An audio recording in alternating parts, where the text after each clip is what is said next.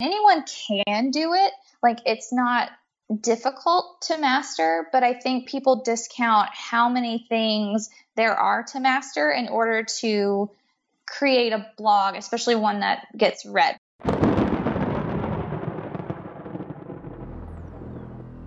In a time plagued by groupthink, a tribe known as the Millionites have emerged from the depths of time to alter our trajectory for the betterment of humanity. These are their chronicles.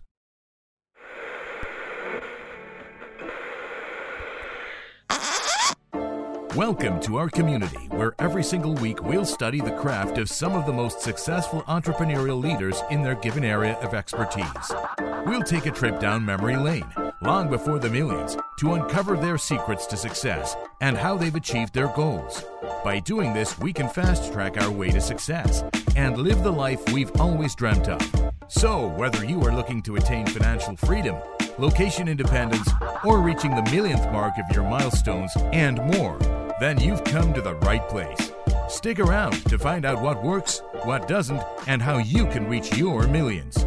If you would like instant access to our back catalog, visit us at beforethemillions.com. And now, your host, DeRay Olaleye.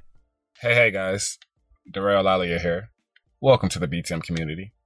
We are bringing you episode 3, live and direct, and today's show is heat.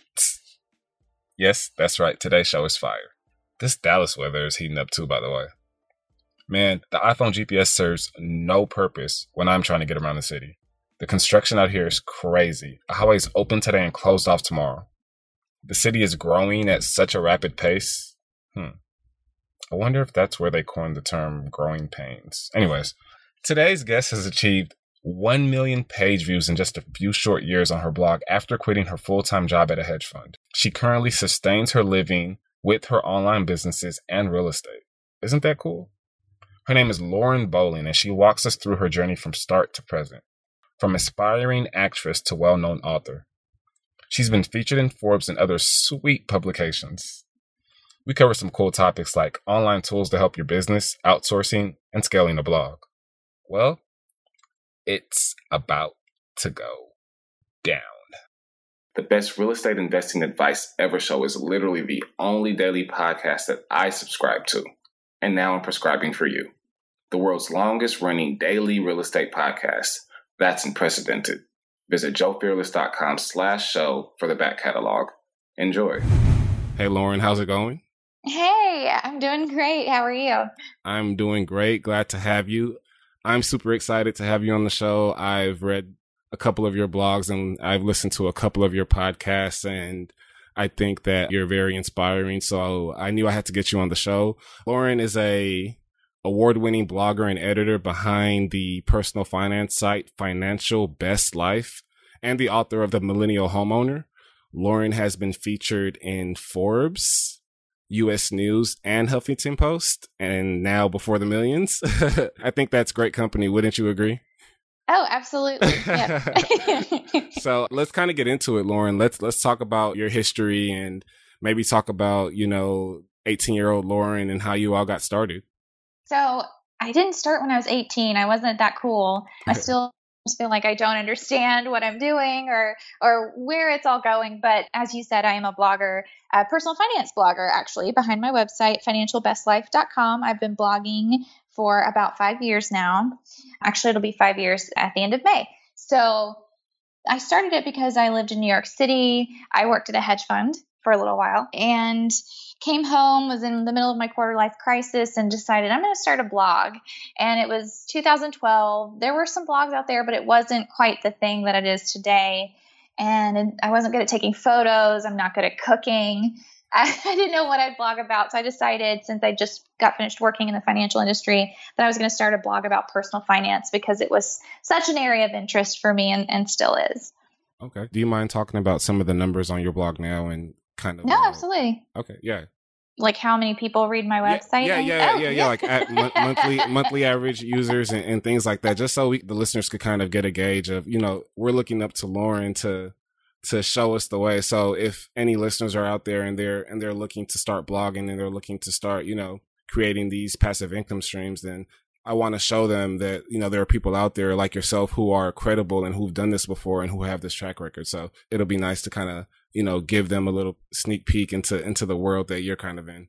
Yeah, absolutely. So first off, my site was previously called LB the Money Tree because I'm LB. Everyone calls me, that's my nickname because there are like 9 million Laurens everywhere I go. And so there's always a Lauren and then I'm LB. My blog was called LB and the Money Tree. And then I rebranded at the end of 2016 into something that's like a little bit older sounding, like maybe a little bit more, I don't know, worldly. But I get about 100,000 page views a month and around 50,000 users, which isn't big by any means, especially when you see all these big name financial news sites like Business Insider, like Forbes. But it's taken me 5 years of a lot of hard work to get there. And I'm pretty proud of it, especially because for right now, it's still a single author site, meaning it's me, I write it, it's from my perspective. I have a few guest authors and writers from time to time, but it's very much my baby and my way to like speak to the world. Okay. Yeah. And I think Lauren is being a little modest when she says it's inty binty. It's very small. I think that's amazing. I think that's fascinating. And those numbers to me are very impressive. So just wanted to kind of say that, but let's kind of go back before the blog and kind of lead up to the blog and why you decided to have a blog and who your initial target market was and what kind of was your goal at the time? Well, my goal at the time was just to generate a conversation, particularly among millennial women, about finance because I was working in New York, working with a lot of men in the financial industry, and they were very, very money savvy. And I didn't super know any women like that. And I'm not a personal, certified financial planner. I'm not certified in any type of way. My mantra is very much that you don't have to be a credentialed expert to manage your money well. And so I wanted to take that message primarily to young women who I felt like maybe hadn't had that before. Yep. That's amazing. So did you start the blog with the intent of having young women, buy you and kind of show them a step-by-step guide on how to do what you're doing or how to do what you're looking to achieve? What was your merit back then to kind of be, an authority in your niche? Sure. Well, my authority was that I made a ton of mistakes in my college years. I had a shopping addiction in college. I racked up credit card debt, about $10,000 of it when I left college. And then I moved to New York City, famously with $300. These are all like stories on my blog that are kind of part of my blog origin let's story. Talk about it. I've heard them all, but let's talk about it. Yeah. So I had a really bad shopping addiction. I graduated college with a lot of debt. And I know you probably don't think that's a big deal because most college graduates graduate with some form of debt, but my parents very generously paid for my college education. So this was all just debt from my bad behavior. And I didn't really think it was a very big deal until I went to New York with $300 because obviously I hadn't saved anything, so I had spending problems. And I moved up there and I'm sleeping on couches and I want to be an actress. And I realized that in order to keep up with these minimums that I was now responsible for because I was off the parental gravy train, so to speak, I had to get a full-time job. Like I couldn't just work at Starbucks and go to auditions, in my free time. So I ended up getting a job as an administrative assistant at a hedge fund, working 12 hours a day. I couldn't go home, until my boss went home, often at like 7 or 8 o'clock at night. And I had to be there, when the market's open. So it taught me really quick that money, it's a tool. It's not just something that you can, just forget about or this thing that kind of flows in and out of your life. It's a tool and you can use it to create the life you want to live. Or if you're bad with it, it can hold you back from your dreams. And so I got serious about my money. I paid off my credit card debt. Because of compliance issues at the hedge fund, I wasn't allowed to blog while I was there. But then when I ended up moving back home and was kind of figuring out what to do next, my mom handed me this article that said, tips for people to keep their skills sharp while they're job hunting. And one of those ways was to start a blog. And I was like, well, I love writing. I'll try it out. And, got very lucky. It kind of took off, at least enough for me to like stay interested and stick with it. And the rest is kind of history.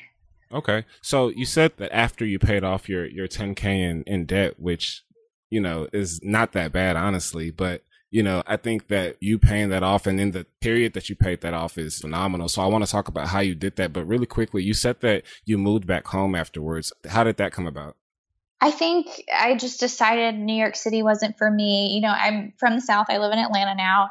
It was very cold and I wasn't prepared for those long, like 9 months of winter kind of situation. So I left my job at the hedge fund because I was trying to do the acting thing. I finally paid off the debt and saved up enough that I felt comfortable finally pursuing my dream, and then decided that my wants and wishes had changed.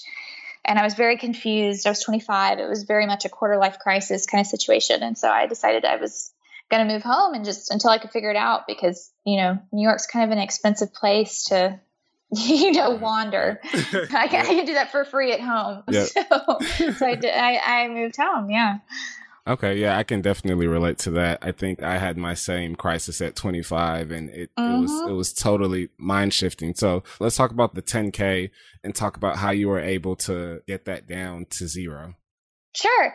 So it was very much a practice of setting my very, very first budget and having an income. And I used the 50-30-20 method, which for listeners who aren't familiar, that's where you allocate your take-home pay. 50% goes to living expenses, 30% goes to debt payoff, and then the 20% you can spend however you want. And so I had my first paycheck and I was, I took the percentages out of that and just put the 30% every month to my balances. And then any extra money I got from, babysitting or, birthday money or whatever, I would put towards the balances and I paid it off. And I haven't ever been in debt except for another time when I was renovating my first home, which is now a rental property. I ended up getting, I think, $8,000 in credit card debt. And so that's another big thing on my website. It's probably the most popular post is I paid off $8,000 of credit card debt in 90 days. Yeah. And that was just through side hustling. Oh, wow. Okay. Let's kind of take it a bit granular with the side hustling. What type of side hustling were you doing and how were you able to keep it so consistent for you to be able to pay that off? Sure. So at the time I was working full time. So I was allocating, I think it was about 20% of my take home pay to paying off the balances, but I had two side hustles. I was a freelance marketing copywriter, which became my job after my quarter life crisis was over. I moved home and became a marketing copywriter. And then my blog makes, an income because I'd been doing it by that point, by the time of the 8K and 90-day challenge for about 2.5 years. So at that point, the blog had enough traffic and readership to generate an income through sponsored posts, through affiliates, and through sales of my own products. Okay. So with the blog, and your blog is a financial blog, and there aren't that many financial blogs out there as opposed to, fashion blogs and some of these other blogs. So your blog is a financial blog, and, you're a financial blogger. And kind of going through your financial journey and kind of going through your life, you started this blog and you've been doing it for a couple years. And, when you're in a niche such as finance and you're a thought leader, you're looked at as, you don't make any mistakes and you know the right way to do it and everybody else's way is wrong or, that's just not your way. So you're on this journey and you're giving out advice and you're, most likely 9 times out of 10 while you're giving out advice, you're taking advice, but you somehow find yourself in debt, $8,000 at that time. How did that affect you and your mindset and knowing the position that you're in and the people that look up to you? Right. I mean, honestly, it was very tough because I renovated the house in 2013 and I didn't pay off the debt until 2015, which means that it just kind of hung out for a little while, for over a year. And I didn't tell anyone about it. And so when I finally got serious about paying it off, I was like, I'm going to use this and I'm going to be transparent with my audience. And I'm going to use that as a way to kind of build in accountability, because it's one thing to say, hey, I made a mistake and I'm this perceived expert. But it's another thing to say, hey, I made this mistake and I'm going to fix it, and then to fail so publicly. So, yep. And people were really accepting and loving. And I think, and part of, I have this post on my site called my 5 core money beliefs. And part of that is built in that because I believe that money is a lifelong process, no one can be perfect at anything from the time that they're 18 to the time that they die, which is how long people are managing their finances. Often their own, their parents, their kids one day, their spouse. So mistakes are going to happen. And so from that moment, I was able to build in this mantra of like, money mistakes are going to happen. It's kind of like how we rise from those that's important. But also just, it totally changed the way I thought about blogging. Okay. And previously, how would you say that you thought about it? Yeah, I think I did kind of approach it as like, oh, I have to be this expert. I always have to contribute something actionable. And in that moment, I realized that blogging, I was doing it for them, but then it's also for me.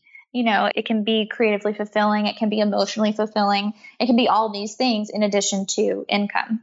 Yep. Did you find that kind of opening up just made everything better? Or was it one of those situations in which you opened up and you immediately felt like, oh, no, I need to take this back? No, I've had several moments like that where I'm like, oh, maybe I shouldn't have written that, especially because everyone who knows me knows I blog and knows where I blog. And they, at any given moment, they can read about my finances, which is incredibly personal for a lot of people. They can read about my state of mind. But every time I've kind of put myself out there, I've gotten it back tenfold because there are so many blogs now. People not only want information, they want a connection. And so over the last 5 years, I've gotten a lot better with money and I've learned a lot about finance, but I've also learned a lot about blogging as a medium itself, which is really fascinating. Yeah, let's talk about that because that's a good amount of the reason why you're on the show, Lauren. I think that, is it safe to say that you have over 1 million page views? Yes, lifetime. If you go back 5 years, I hit it, I think, back in October. That's amazing. Yeah. That's amazing. And that's something to aspire to be. Oh, man, you just made me feel so good about that. I haven't thought about it in so long. But yeah, no, over 1 million page views. Let's talk about how you did that. It's been a couple years and you've had to start from zero. Or maybe one, maybe your mom. You started from one. How did you get from 1 to 1 million? Like, kind of walk us through that process, how you were able to build this collective for, and it's still going strong to this day and still growing. Yeah. So I think people look at blogging and what they see, they think, oh, that's so easy. Oh, anyone can do it. And anyone can do it. Like, it's not difficult to master, but I think people discount how many things there are to master in order to create a blog, especially one that gets read. So you have to become a masterful writer. You have to become a masterful marketer. You have to have to learn social media. You have to learn the blogging technology, which is most often WordPress. And then if you want to grow and scale, you have to learn how to look at your analytics and see what people like and how to scale that. So how do we turn what people are reading and clicking on into even more page views and readers and email conversions, which then in turn, becomes income and a business, which is how blogs go from like nothing to, online businesses, basically. Yep. What are some of your favorite can't live without apps when it comes to your blog? Like maybe like lead pages or ClickFunnels, things like that. Yeah. So I don't recommend this to anybody, but I'm currently hacking together a lot of different things. So I use MailChimp for my email provider. I use Board Booster for Pinterest, which has been incredible. I use CoSchedule to manage all the content and social media for my site through me and my team. Google Analytics, of course, is invaluable and it's free. Like a lot of these tools that are offered online are free for bloggers up to a certain percentage. And so you can have everything you need to build a business at your fingertips. Okay. Yeah, that's great advice. And I think I'm going to look into some of those apps. I need to get on the MailChimp train. So yeah, kind of moving on a little bit. I want to just talk about a brief period in your life in which you make the transition from a full-time W-2 employee to a full-time entrepreneur and kind of talk about that period and how you made the transition.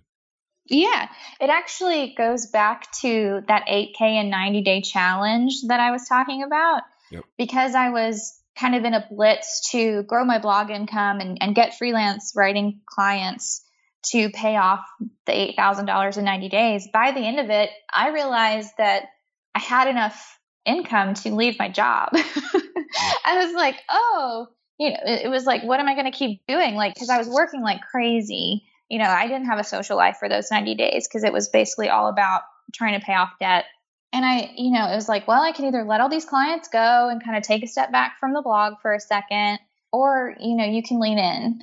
And so 2 years ago, I left my full-time job and was like, I'm going to try this, working for myself thing. And at first it was more freelance writing. I tried to start a content marketing business, and that worked for a while. But then I realized that instead of having just one boss and one client at a full-time job, I had like 10, and that wasn't making me happy. So about a year ago, I decided I was going to make the blog sustain itself and become its own full-time income. And so I had to let all those clients go and put all of my energy into making the website make more money. And that's been successful, but it's been a totally different side from like blogging as a creative kind of emotional thing to blogging as a business. It's like a whole different side. Yeah, I believe it. And I definitely like the point that you highlighted when you decided to drop everything else and simply focus on blogging. I think that that's crucial to success when you can just kind of tune everything else out. I think that Gary Keller talks about it, or that's the premise of the book, The One Thing, and just being able to, focus on a single assignment, or focus on a single business, or, focus on a single task. And I think that's when you have all the gears going, and that's when you're able to really focus. So yeah, that's a great point. So to kind of talk about, your goals in reference to leaving your full-time job, because I know at the time that wasn't particularly your side hustle goal, was to, accumulate enough monthly income to be able to leave your job. I think that you were doing it on the side because it was something that you love to do. And I think you looked at your account and you're like, wait, and you can tell me if I'm wrong, but this kind of makes more sense for me to focus on this and grow this than, be here where this, this is only grown on a yearly basis, and I can't exponentially grow it without either getting another job or working more hours, which 9 times out of 10 doesn't really work, especially when you're working in a corporate environment. Working more hours doesn't necessarily mean more dollars. Yeah, absolutely. That's a good point. I think for me, it was not so much a matter of income, and I didn't have any goals when I first started out other than to not fall on my face and like have to go find another job in like 90 days. But I think for me, the turning point wasn't necessarily like a money question or anything. It was like, how do I want to spend my time? Because I was a marketing copywriter, and I ended up working at a lot of different tech companies, young tech companies, where they really, really, really want you to drink the Kool-Aid. Like, it's not enough to like work there. You have to also like be overly excited about working there. Does that make sense? Yep. And I was like, but I work here and I do a good job for you. And I do a good job because I take pride in doing a good job, but that wasn't enough. They're like, you have to be really excited about the mission here and like believe in our values. And I realized like, I'm never going to care enough about this as I do about my own thing. So I should just go do my own thing. And so I left, and it was a little abrupt. I kind of, if this is a show for aspiring entrepreneurs, like, please have a fully formulated exit strategy and like save your pennies and like maybe stay at your job a little bit longer than you think you should, just so you can have enough financial runway. Because I was just like, oh, I can leave my job. Bye. And that's one of the things I wish I'd done differently, for sure. Yeah. How was the first month after you left, as far as, just like gross revenue, or you being able to, just kind of hone in on what you're doing now so you have more time? Or does it not work like that? You think that it works like that, but once, you're on the other side, it's a bit different. I only know a handful of people who've been lucky enough to build up their side business to their level of full-time income once you factor in health insurance and taxes and things like that. But I was able to meet and I'll just be transparent, I was making like $60,000 at my old job. I was able to meet that monthly level of income, I think within 6 months, which isn't bad. And so, yeah, I mean, you can get there, but I got close. And for me, close enough. Close. I was like, okay, I'm going to take a pay cut, but like, it's going to be worth it because I'm going to be doing my dream. Yep. You were looking at the long-term vision. So, yep, that's amazing. Okay. Let's kind of fast forward a little bit and talk about Laura now, or LB to be exact. Yeah.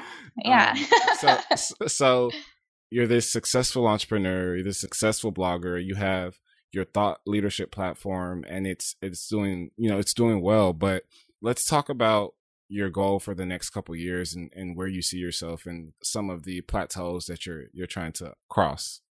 Right.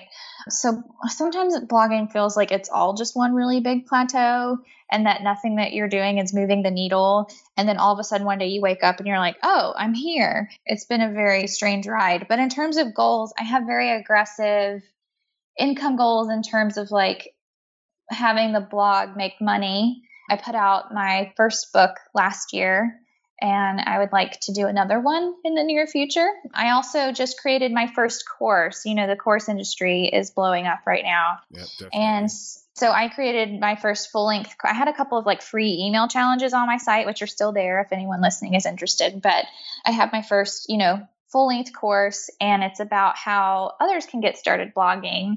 And the premise of it is, I give you everything you need to know to start your own blog and get it up and probably not making money, but get it up to the point where it could start making money in 60 days. Yeah. So a lot of beginners, a lot of, not millennials who struggle with technology or maybe just want to blog as a creative endeavor have been checking it out, and been a lot of really positive response. So that's been awesome. Okay, yeah, that sounds good. And even the book, like I definitely want to touch on the book a little bit because, I advocate a lot on the show that the best way to kind of get your snowball rolling is to find a way to eliminate taxes or decrease taxes as minimal as possible, and B, find a way to offset your mortgage or your rent or not have to pay that. So it's one of those things that you definitely want to take heed to. So, you're a millennial, I'm a millennial, and I love that you're not a full-fledged real estate investor. You're a blogger, you're a thought leader, but you happen to invest in real estate. And I want to kind of, let the audience know, let the listeners know that it's okay to not be a real estate investor. Like, I'm pushing more so for financial freedom. And I just so happen to think that real estate is the best vehicle to get you there. Now you can get there with any other vehicle and many other vehicles, and hopefully in the future there will be guests to be able to shed some light on some of those other vehicles. No, so, I 100% agree with you. I bought a house because I was blogging about personal finance, and I read, I'd been reading about what a good way it is to like earn money, have your money earn money, and I bought which my book, by the way, is called The Millennial Homeowner. And it's a lot about my mistakes. And I'm kind of more of an accidental landlord. Like I bought a home thinking I was going to live in it, and then my circumstances changed, and then I became a landlord. But that's the beauty of it, is like, it's an asset that you have and you can work it any way you want to. So I lived in it, and then I rented out rooms, and now I don't live in it, and I just rent out the whole house. I have it, there's enough equity in it. I can take that money out and start another business or flip another home. So I'm 100% with you that I think even if you don't want to be an investor, like buying real estate is a good idea. And I think the term investor kind of conjures up visions of people kind of like what you're doing, buying like multiple units and doing all these things. But it can be anything you want it to be. Like, I'm a real estate investor technically, and I own one house. And it's so chill, but I'm glad I did it. Yep. Let's talk about that purchase really quick and kind of give our listeners some context. Okay. Yeah. So I was engaged. This was like 5 years ago. I was engaged, and we wanted to buy a house to live in. And I was like, oh, we should buy something where we can make money.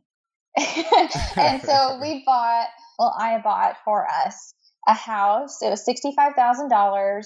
It was totally on the wrong side of the train tracks here in Atlanta. Yeah. And I renovated it top to bottom, and I used a 203K renovation mortgage loan to do the renovations, meaning I took out a renovation loan of like $58,000 along with that mortgage of $65,000. So then I was all in for like, I don't know how to know the numbers off the top of my head. 125. Yeah. Something like that. And so that was like, my mortgage was $120,000. And so I ended up having this house, this beautiful house, but I made a lot of mistakes. Like, I had a contractor who kind of took me for a ride. I ended up getting about $40,000 worth of work when I paid $58,000 or so. Some other contractors I've worked with since have told me I've had to like go back and fix his work. I've had some totally sketchy roommates, some disasters with that. So I was like, this was a good thing, but I was largely uneducated, and that was very stressful. So I wanted to write a book where someone else who desires the same thing can read my book and kind of know the lay of the land, because there wasn't any type of educational resource like it out there.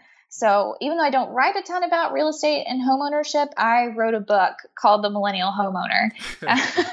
Love it. Yeah. Well, Lauren, really quick, what are some of your biggest takeaways as far as positives and negatives from your home purchase? Well, positives is just the pride you get in owning something is really cool. It's unlike anything out there, honestly, and people don't understand it until they own their first piece of real estate. There's a financial benefit. I think I did a large post on my blog. I think to date I've made, and I haven't sold it, I'm still renting it, but I've made about $40,000 in rent and tax credits for renovating a historic home so far in the last 5 years. And then I also have equity. So it's been a very, very good financial move, because I was paying a low mortgage and didn't have a high rent. I was able to leave my job, just trade-offs like that. Yep. So kind of alluding to those same facts, when you, I guess, got your property, before you had your property, what were your investments like? Or were you investing, or how was your mindset in terms of what you were doing with your saving money? So investing, I wasn't doing anything outside of like parking my money in a 401k and an IRA for retirement. So my first home purchase was actually probably the first big investment that I made. And it was risky. I bought a home that needed a ton of work. I'm not, a contractor. I didn't know anything. It was on the wrong side of town. Yep. It was risky, but it paid off. I think I felt a little bit more comfortable investing in that way because it was something tangible, that I could see and that I had a little bit of control over. Once you kind of realize those benefits, what did you then proceed to do with the funds in your 401k, or how you thought about investing? Did your investing mindset change? Is there something that you're looking to do in the future? And kind of, the 401k, I love some things about the 401k. There's some things I don't like, but once I made the switch to real estate, there were certain things that I had to change. So I'm just kind of asking if, you had any of those experiences, or you have some of those thoughts. I didn't. And I know I probably shouldn't say this to an investment analyst, but I'm not so concerned with like my, fund investment strategy, but I would definitely love to do another real estate investment in the near future. Like we talked about my hopes and my dreams a little bit earlier, but doing another flip, or not flip, but doing a flip or getting another investment property is definitely on my radar. Yeah, definitely. Well, we're always wanting to grow our portfolio. I think you should do that. I think that that's the best route to kind of have a foundation grounded for your future, because I love the stuff that you do online and I love the stuff that I do online, or else I wouldn't be doing it. But, I still sometimes have that fear that it's the internet and it's just something I can't touch. Like I can go out and I can touch my rental properties. and I know that, if there's not a tornado or some earth shattering disaster, that it's still going to be there tomorrow. And, with a lot of our online products, and there are more riskier things when your business is on eBay or on Amazon, but even owning our own domains and things like that, there's, who's to say that, you may have technical difficulties for a week or 2 weeks or a month. And, I don't know. So I just always like to have a little bit of a balance. So yeah, I would always recommend, regardless of what you do and where you do it, definitely start investing in, my particular specialty is real estate, but invest in anything that makes sense to you, because risk is in the eye of, or, the phrase, like, beauty is in the eye of the beholder. So same thing with risk. What you may perceive as risky, I may not perceive as risky because I've done the due diligence, because, for you, for an example, somebody who's never purchased a house compared to you, if you saw a house on the market, you would know how to analyze it and you would know if it would make money or not, so that would be less riskier to you than somebody who has no idea. They would rather, I guess, for lack of a better example, invest in a 401k and have no idea who that 401k's manager is, and and that 401k manager has no idea how to make money. And over the life of that 401k, you'd be making 3, 4, or 5%. And most of that is probably going to be eaten up by fees anyway. So you're really going slower than the rate of inflation. But that's another story for another day. We're talking about thought leadership platforms, and we're talking about your blog. And it's been amazing just to kind of walk through your journey, Lauren, and just kind of soak up some of the knowledge that you have to give. And I think our audience has really benefited from that. So Lauren, I thank you. And we're going to move on to the next segment of our show here shortly. But really quick, I just wanted to transition into a segment and talk about our sponsors. So really quick, here's a word from our sponsors. You are listening to the Before the Millions. Before the Millions. Before the Millions. Before the Millions. Before the Millions podcast.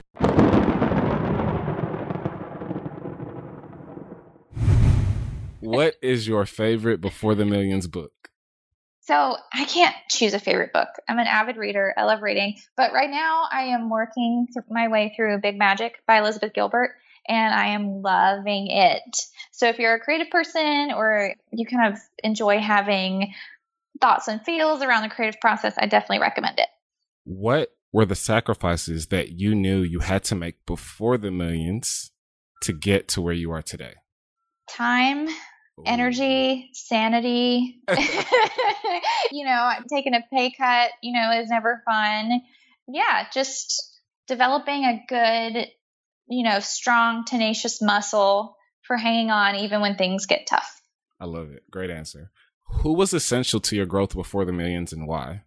So you mentioned there aren't as many finance blogs as there are lifestyle, fashion, DIY design blogs, but there are a fair number of personal finance blogs, and our community is incredibly tight-knit, and they are very supportive. And so it's called the FinCon community. We have a conference every year, and it's kind of exploded into this digital conference. I highly recommend people check it out. But that community has helped me grow single-handedly. So, we mind share. A lot of these people are journalists who helped me get those press mentions that you read off at the beginning of the show. They've been mentors and friends, which has been, invaluable, when I've been frustrated. So 1,000%, the FinCon community has helped me, get to where I am. Okay. Yeah. It's just Forbes. No big deal. Just okay. Why do you think so many of us are stuck before the millions, even though we have every intention of getting to the millions? I think it's a two-part answer. I think people give up a little too easily. And I think people don't outsource enough or, seek out help. And sometimes they have to pay for help. I think a lot of people don't do that. And I've been guilty of that too.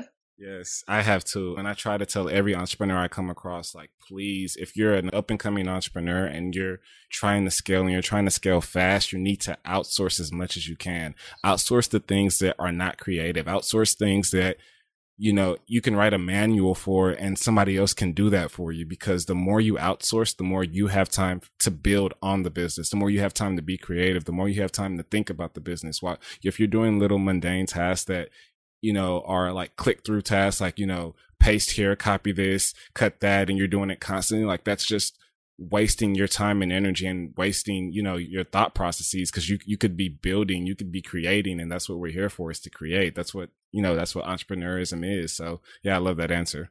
Yes. Okay, Lauren, that was some great info and great insight for our listeners. So if our listeners kind of want to get to know a little bit more about you, or find your book, or maybe contact you, or, things like that, where can they get a hold of you? Yeah, absolutely. I'm across all social media at FinBestLife. My website is financialbestlife.com, and there are links for all of my products and courses and books right there in the navigation.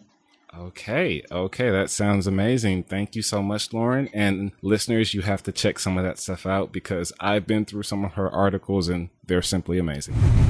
There you have it. Be inspired. I'm going to start quoting Gandhi on this show so y'all know it's real. I hope you've enjoyed this episode. I think Lauren's exposure is possible for any and every single one of us. I love the fact that her motivation stems from wanting to help other people, because I have the strongest desire to do the same. I want to see people come out on top, because I know how possible it is with persistence. If you're constantly putting out good content, there's no reason they'll be able to deny you. If you haven't gotten started yet, what are you waiting for? It's time to build. We're living in a fascinating era, and we have some pretty cool things at our disposal with the dawn of the internet. Okay, DeRay, stop blabbering. Hey, if you think you've gotten some great value from this show, let me know. I like to hear from you. It helps me facilitate a better podcast for my audience. Shoot me an email at daray@beforethemillions.com. That's DARAY @beforethemillions.com. Oh, and don't forget to leave a rating and review on iTunes after you subscribe. Holla!